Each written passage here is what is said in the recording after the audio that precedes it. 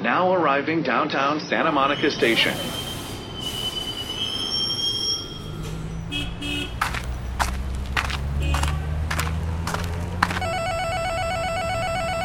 Hey Adam, it's time for Notes on Your Notes.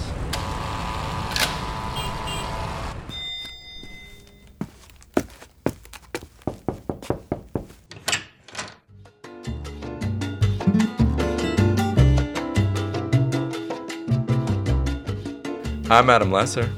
And I'm Joshua Townsend Zellner. Welcome to Notes on Your Notes, a podcast about the creative process and storytelling. Joshua, you're headed up to San Francisco today?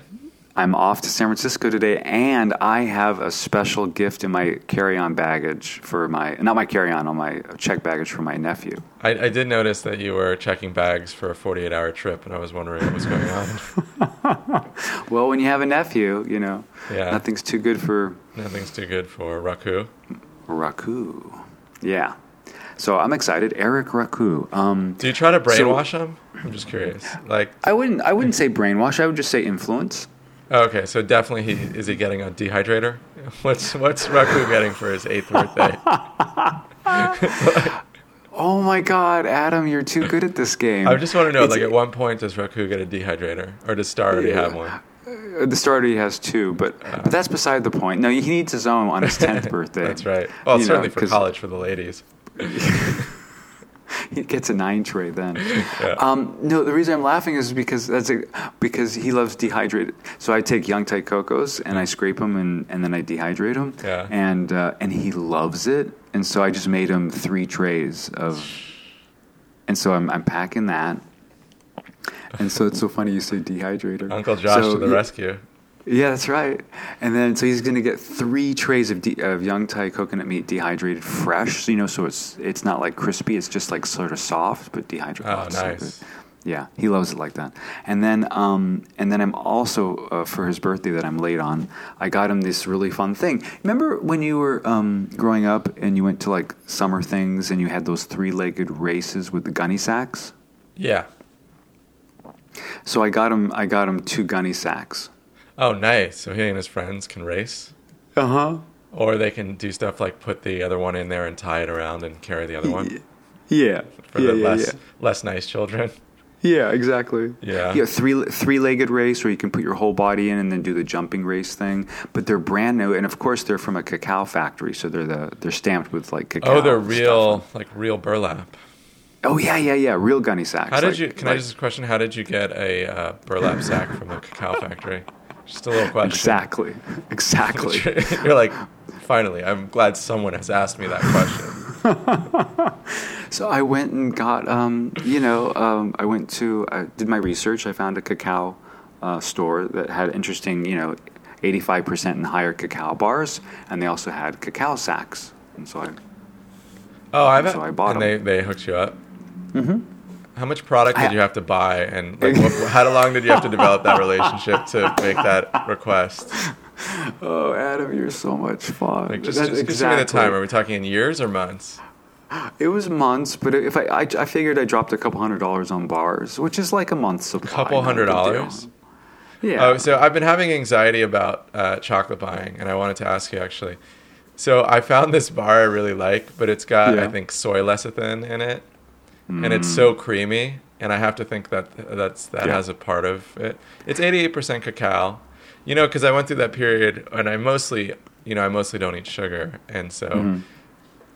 But my sister argued with me and said that the sugar content in a 90% cacao bar is so minimal that I should get over myself. Yeah, she's right. So, thank you. And hey, Adam, sister, you're right. Okay. Uh-huh.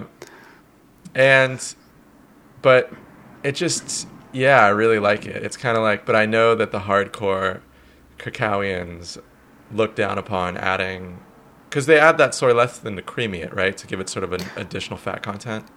Well, the key word here is emulsify. It's an emulsifier. So it brings it all together, because you can still use creamy or whatever as cacao butter, and cacao butter is more expensive. It's true, but that's why they use soy lecithin. Well, this is a delicious bar. I think the brand is Endangered Species. Oh yeah. Mm-hmm. And I really like it. It's really creamy. Although I have to give a shout out to the folks at Pump Street. I've been there. It's 100%. And they managed to give a lot of.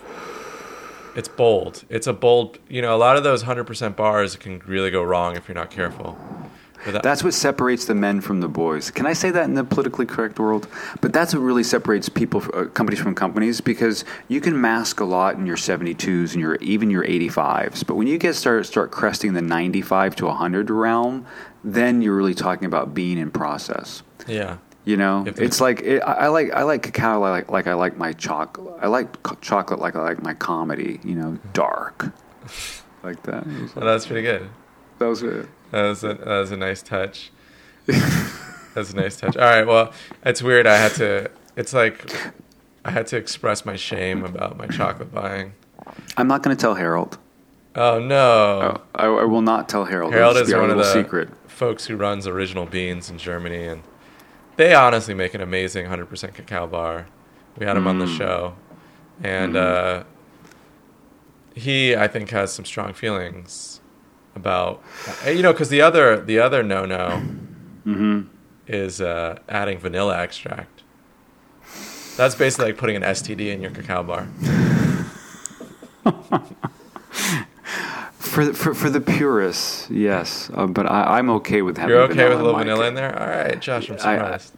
Especially if the vanilla bean is grown on the same tree as that the bean came from, because I feel like there's a symbiotic relationship between cacao and vanilla, which there is. Actually, they're both grown in the same latitude. So what, you don't mean the same tree, you mean like the same farm, as long as they come... No, the vine, the vanilla bean has to grow it grows on a vine, and sometimes what they do is they attach the vine to the cacao tree, so that the tree and the vine are growing together, and there's a symbiotic relationship at that point. Oh, wow. And then I feel like it's like brother sister. How could you take them apart? You know what I mean? Has anybody done that? Seriously, I've done it because Sharky. Oh gosh, I'm dropping names now. Sharky, which is a cacao, one of the king of cacaos on the Big Island of Hawaii. I went to his farm, and he grows his vanilla beans and his cacao side by side. This guy is a real hero. And so you know what this brings me though to, because we're being hyper detail here, which I love. Yeah. But did you see how much awareness we're bringing to the world of cacao? Yeah. Mostly because you're capable of doing that. Not like in a negative way. I mean, like that's in a fun way. I don't know what right? I can talk about. Like the Lakers line up in 1987 on their winning NBA basketball team. Or I was like, Cooper coming off the bench was amazing. Defensive Player of the Year. Sorry. The Lakers have like the longest winning streak in the NBA history of championships in a row. Or no, did someone usurp that? No, they have. I think they've got 17 titles. I'd have to fact check that. It's them and the Celtics always neck and neck for most titles ever. But not the titles. I'm talking about the ones like in a row, like in a streak without breaking it. No. I thought the Lakers still maintained that. The Lakers did 3 in a row between 2000 and 2002. But there are arguments in basketball about the modern and the old era in basketball, like basically post the ABA and NBA merger in I think 1980. But Bill Russell was a famous Boston Celtic in the 1960s, and I'd have to check, but I'm pretty sure he won 8 titles. I could be wrong. But there were fewer teams, and there are arguments, about whether you count that, whether you count Russell, how does he measure up? It's a complicated thing, and it goes back to this issue I think about a lot, which is like, you think about cacao, I think about this, which is that, as competition increases, as training improves, as nutrition increases, how do we measure athletes from like 50 years ago? Because we don't actually know how good they would have been, Even Larry Bird, who was a Boston Celtic in the 80s, was amazing, but like he was still like drinking beer and eating like, probably like fried chicken.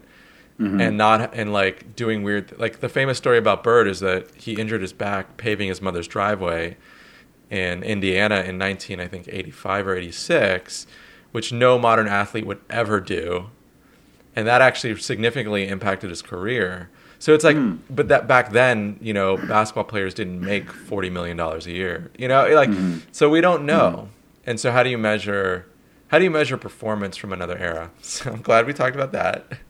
But yes. Well, you really can't, because it's all speculative at that point. And then that's like, well, if someone else had broken the 4-minute mile, then wouldn't have this person done it too? I mean, then you kind of get into there's a psychological component. You can't underestimate the psychological reality that if we know someone else has done X, it's easier for us to do X. Right. So then how do you couldn't justify all those people, all the runners that could have run a 4-minute mile or broke the 4-minute mile before the.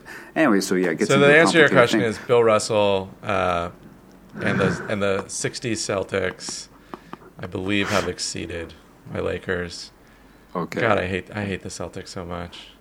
But thank you for sharing. Sorry, didn't mean to go there. But see how like finally we're shaving this down, and see how much awareness we have around this. This is exactly what you don't want to do at the beginning of your narratives. Do you see how seamlessly we just did that? Transition. We have really good wind-ups, but it's the payoffs is where it's at.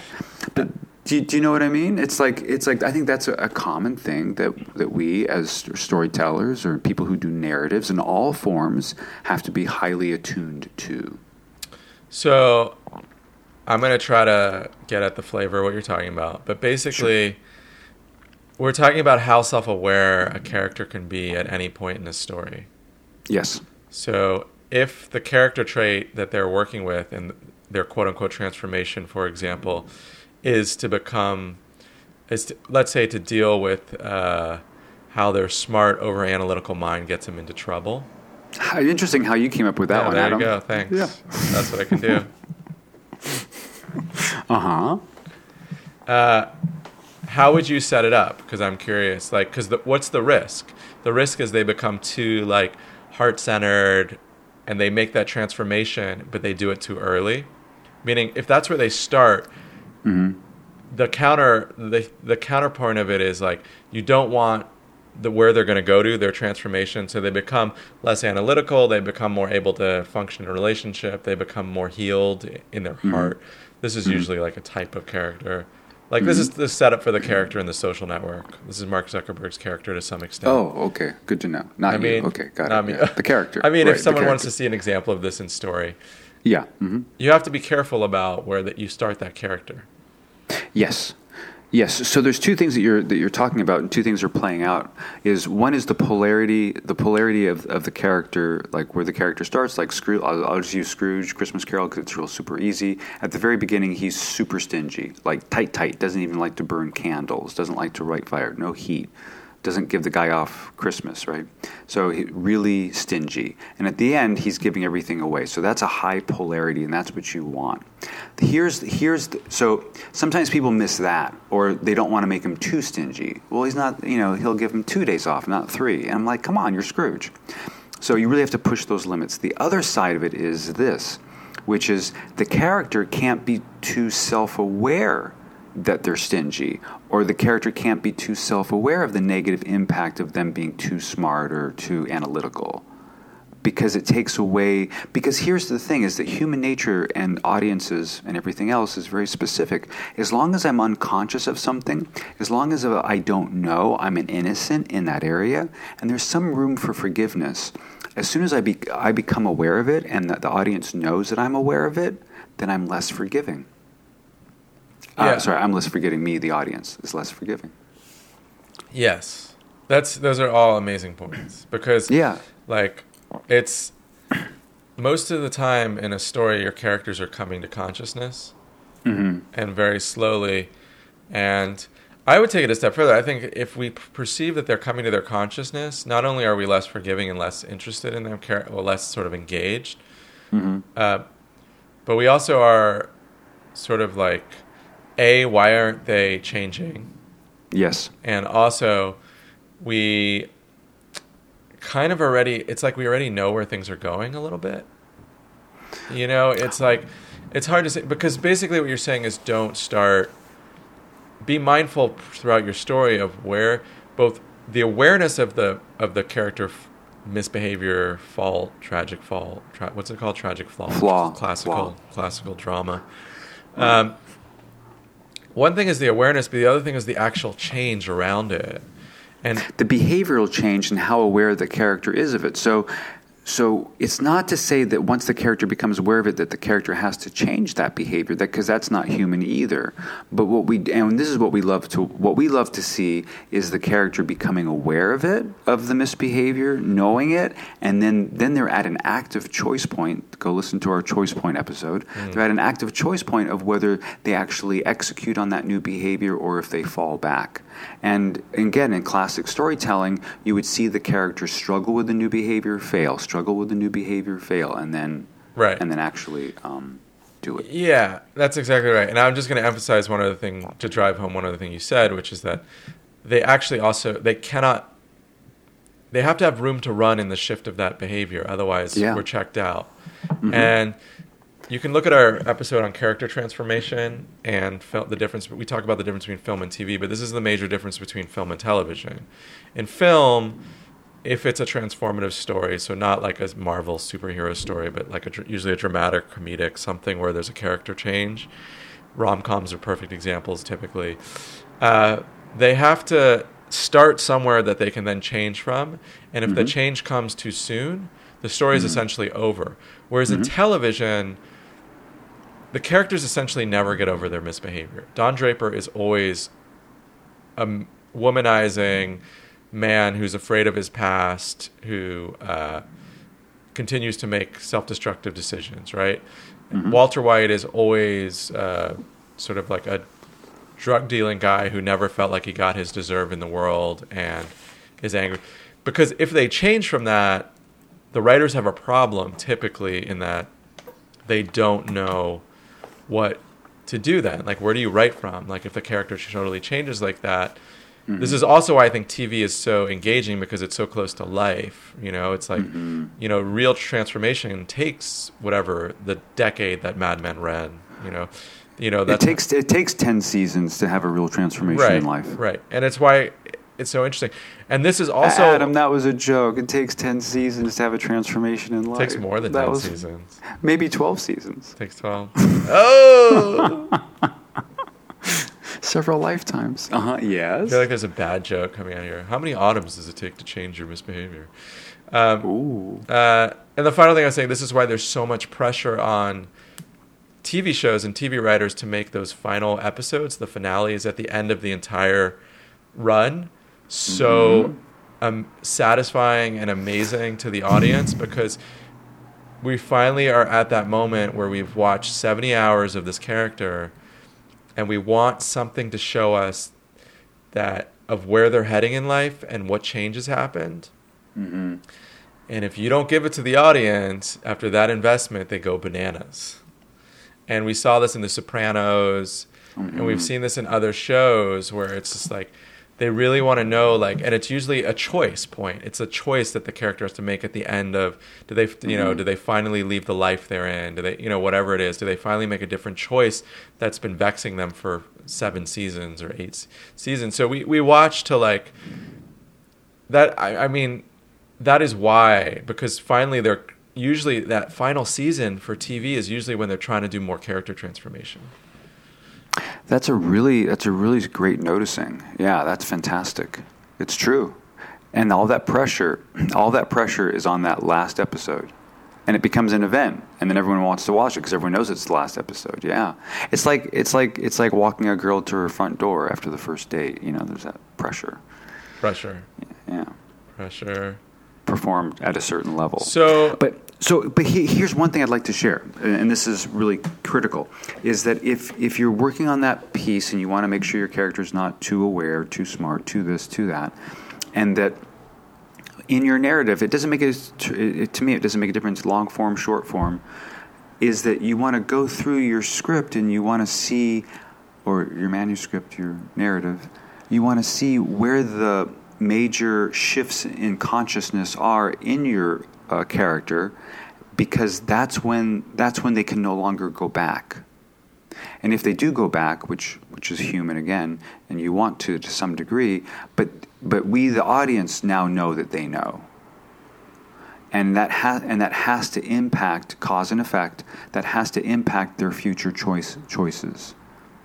So I'm just kind of curious from your perspective, because I think this is a really subtle point that you understand that not a lot of people get, is that once Scrooge knows that he's a miser and he won't help, any of these, he's self-absorbed. Okay. Yeah. So once he's aware, we as an audience change how we see him.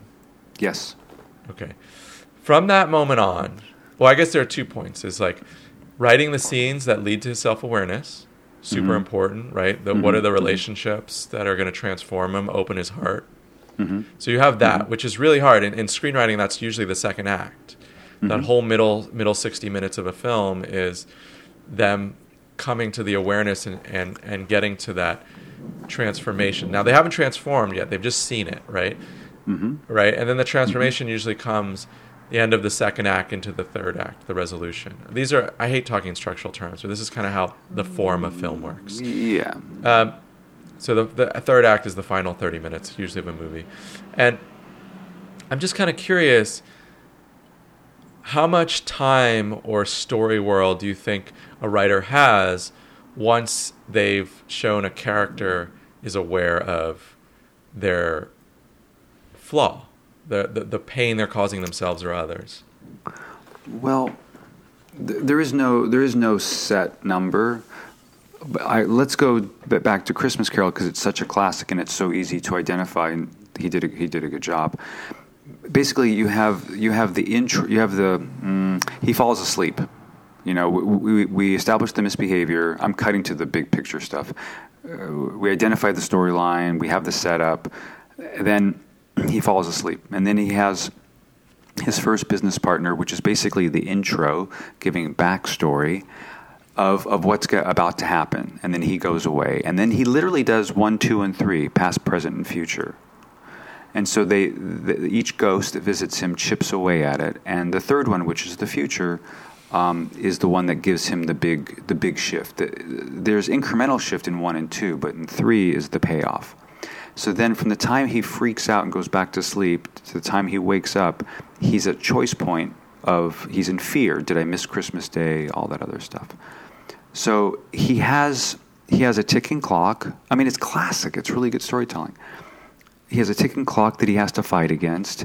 And then we have to see that is this new insight, is this new realization that he just went through all night, is he going to take it for real? And is he going to act on it? And how is it going to be received? And that's what we're going to watch. And in that narrative, they usually do that in like the last 8 to 10 minutes, because there's the action that he takes, which is to buy everything. And then he has the ripple effect when he gets it back. And then we need to see something that's Here we go. Thank you for asking that, Adam. Then what we need to do is we actually need to see something that's unconscious that comes that character's way, and they behave in the new way, but they're not conscious that they're doing it. Oh, so he needs to be challenged again. Like if I saw A Christmas Carol, it's been a long time ago, but but something needs to challenge the character. Like he needs to be confronted with, oh, do I give this employee a Christmas bonus? Something that's going to push upon the old trait. Yes. But you're adding something here, which is you're also saying that they should not be conscious of that. Right. They should not be conscious of it. It needs to come in to them without preparation, without pre-thought. Right. So in other words, he's going there with, 50 pounds of chicken and whatever else, goulash and apple strudel or whatever, and he's dropping it off. That's something that he's choosing to do, and he's in control of that. However, if the unconscious behavior would be just as he's rushing in the door, he sees an older woman who's struggling, he holds the door open for her. That's not something that he's consciously planning and can execute on. It's something, it shows that the behavior is now real. That's what we're looking for as an audience. We want to see that the behavior is real, not just a one-off. Right. It's not just this one conscious decision, like they make this one thing, like I'm going to help this one person. It has to almost just become who they are. Yes, and we want to see evidence of that. It won't be satisfying to us as an audience until we see something more authentic. And that's why I say unconscious, or something that it's not planned. Gotcha. Yeah, that's a good point.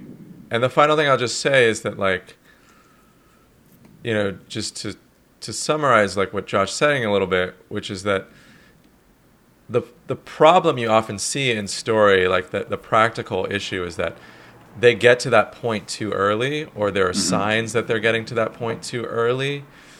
And I think sometimes this happens because writing that middle part of your story where they're struggling and they're going back and forth is really the hardest part for a lot of people of writing. And figuring out the scenes and the characters and all the setups that make it so that the character could make another choice to change, but they choose not to. Like, all those things are, those are sort of it's the hard work. It really feels like the hard work for me anytime I sit down to write. And it's why, like, I think writing in television is kind of an interesting training for a lot of people, because that's all you really do in television.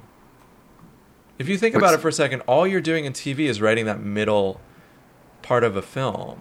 Like, all you're doing in TV on every episode over and over again. You're having Don Draper misbehave over again. You're giving him tiny moments of scenes where you think, oh, maybe he'll do something different now. Maybe this is the moment he realizes that cheating or the alcohol is too much for him. And we have to almost believe it a little bit. There's some part of that that's like, maybe he could do something different here for a little bit, but he doesn't, right? You know, I mean, I think in TV, not really, but, you know, and I think, like, that's why the trend in television is to hire playwrights. You know, they're hiring all of these playwrights coming out of Juilliard are going to work in TV. People like Jessica Goldberg, who wrote The Path, which is a show I love. It's a beautiful pilot.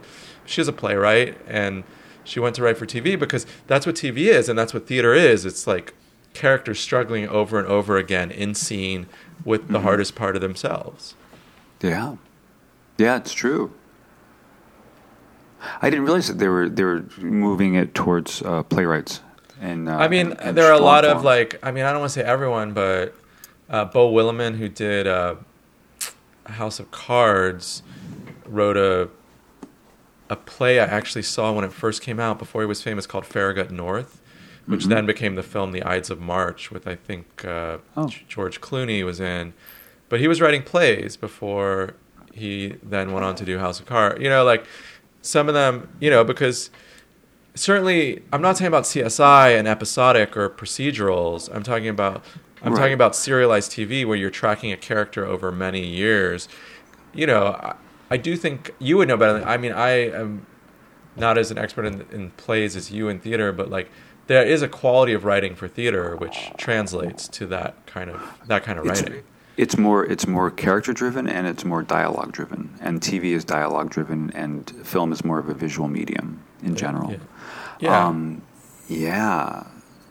And also, I just want to remind our folks listening here that it's really important to put in those flags, put in those markers in your script, if it's short form or long form, of when the character has a new level of awareness. And you're absolutely right. TV is a great training ground, or I shouldn't say TV, but long form. Long form is a great training ground, and there is a little bit of escalation though, because we as an audience member, it's like there's an old saying, establish and move on. So you establish the character trait, and you need to move on. So how you get out of that repetition, because sometimes they say the second year, the second season is challenging, because the character still needs to be up-leveled their challenge. So in Breaking Bad, there's definitely an escalation between season 2 and season 5. We see him ramping up and making his misbehavior stronger and stronger and more at risk and more challenging. And so yeah, that's a great point. More complexity. So yeah, it gets worse. Yeah. Yeah, it goes worse. And what else? I was saying it gets worse before it gets better. Yeah. It's kind of like hitting rock bottom. And then there's like a little hope, and then the hope gets taken away, just like life. Yeah. It's like addicts. Yeah. They have to bottom out. Oh my God, Adam, that's such a great analogy. I love that. Yeah, because otherwise, it's actually in a way less interesting to have it be a slow trajectory of change, because then we're like, oh, this person's slowly getting better. They're slowly getting better. And you're just like, that's not that interesting. Right. Yeah. Yeah. And that's the tricky part, because that's why we're driven to story, because we want to see the transformation, but we have to work in a condensed format. Otherwise, it's like watching, what do they call that, slow TV, where Denmark stopped everything and they watched a boat go by on TV. I've heard about that. That's cool. Yeah, I love that, but of course it only happens in Europe. It doesn't happen in Alabama now, does it? Let's not pick on Alabama. Okay. North Carolina. Let's just doesn't say happen in North Carolina. American culture does not allow for boat watching. Boat watching, especially in Montana. Especially in Montana. I didn't tell you. Tell me. Is this okay to tell you something on our show without telling you in person? It's going to be, let's get my live reaction. It's okay, a girl. Live reaction. Josh is having It's a girl. You're so funny. Uh-huh. We're confirmed Sunday, October 20th at OLOC, our 2nd year anniversary, a big party. What's it called? Save your date? Save that date? Yeah, save the date. Save the date. Yeah, We're doing it. It is a girl, and we've given birth to an anniversary party. Mm-hmm. She will include storytelling on stage, excellent vegan food, and downtown LA. Yeah. And Joshua emceeing, so it's going to be pretty amazing. I'm excited. Yeah, 100 episodes. Or maybe we're going to co-MC. Oh my God. That'd be kind of fun. Co-MC. Oh my God. So if everyone can put that in your calendar right now, that would be fantastic. Sunday, October 20th. What is it, about 7 p.m.? Yeah, we'll probably... the show's going to start at 7, but we need to have people start coming like around 6:30. Oh, that's right. Sunday supper. Yeah, early. Sunday supper. Early, yeah. No excuse. Sunday in LA, no traffic excuses. We're turning 2. I mean, that is so exciting. It's exciting. Oh, and the other thing is that, I'm not trying to be overt, but just think 85% and higher for anyone who's coming who wants to bring a small token. We should do a Patreon, but it's only payable in chocolate. Mm-hmm. And then Harold can be like a special, special sponsor. A special sponsor. Yeah. Harold, I will say, is the only one who's sent us free chocolate. All you other bums that we talk about and get free PR to, we get nothing from. So far, I have hope. I'm sending this episode to endangered species. Where's my chocolate? Sounds good. All right, save the date, October 20th. Wow, we're giving you 10 weeks notice. There's no excuse. You can like us on Facebook and follow us on Instagram to get all of Josh's updates about upcoming episodes, teaching, classes, also just really insightful posts about storytelling that could really help you in your artistic process, your creative process. So that would be awesome. If you want us to do an episode about a specific question, email us, notesonyournotes@gmail.com. The music on the show is courtesy of Kevin MacLeod, and the sound editing and design is courtesy of me. We will talk to you next week.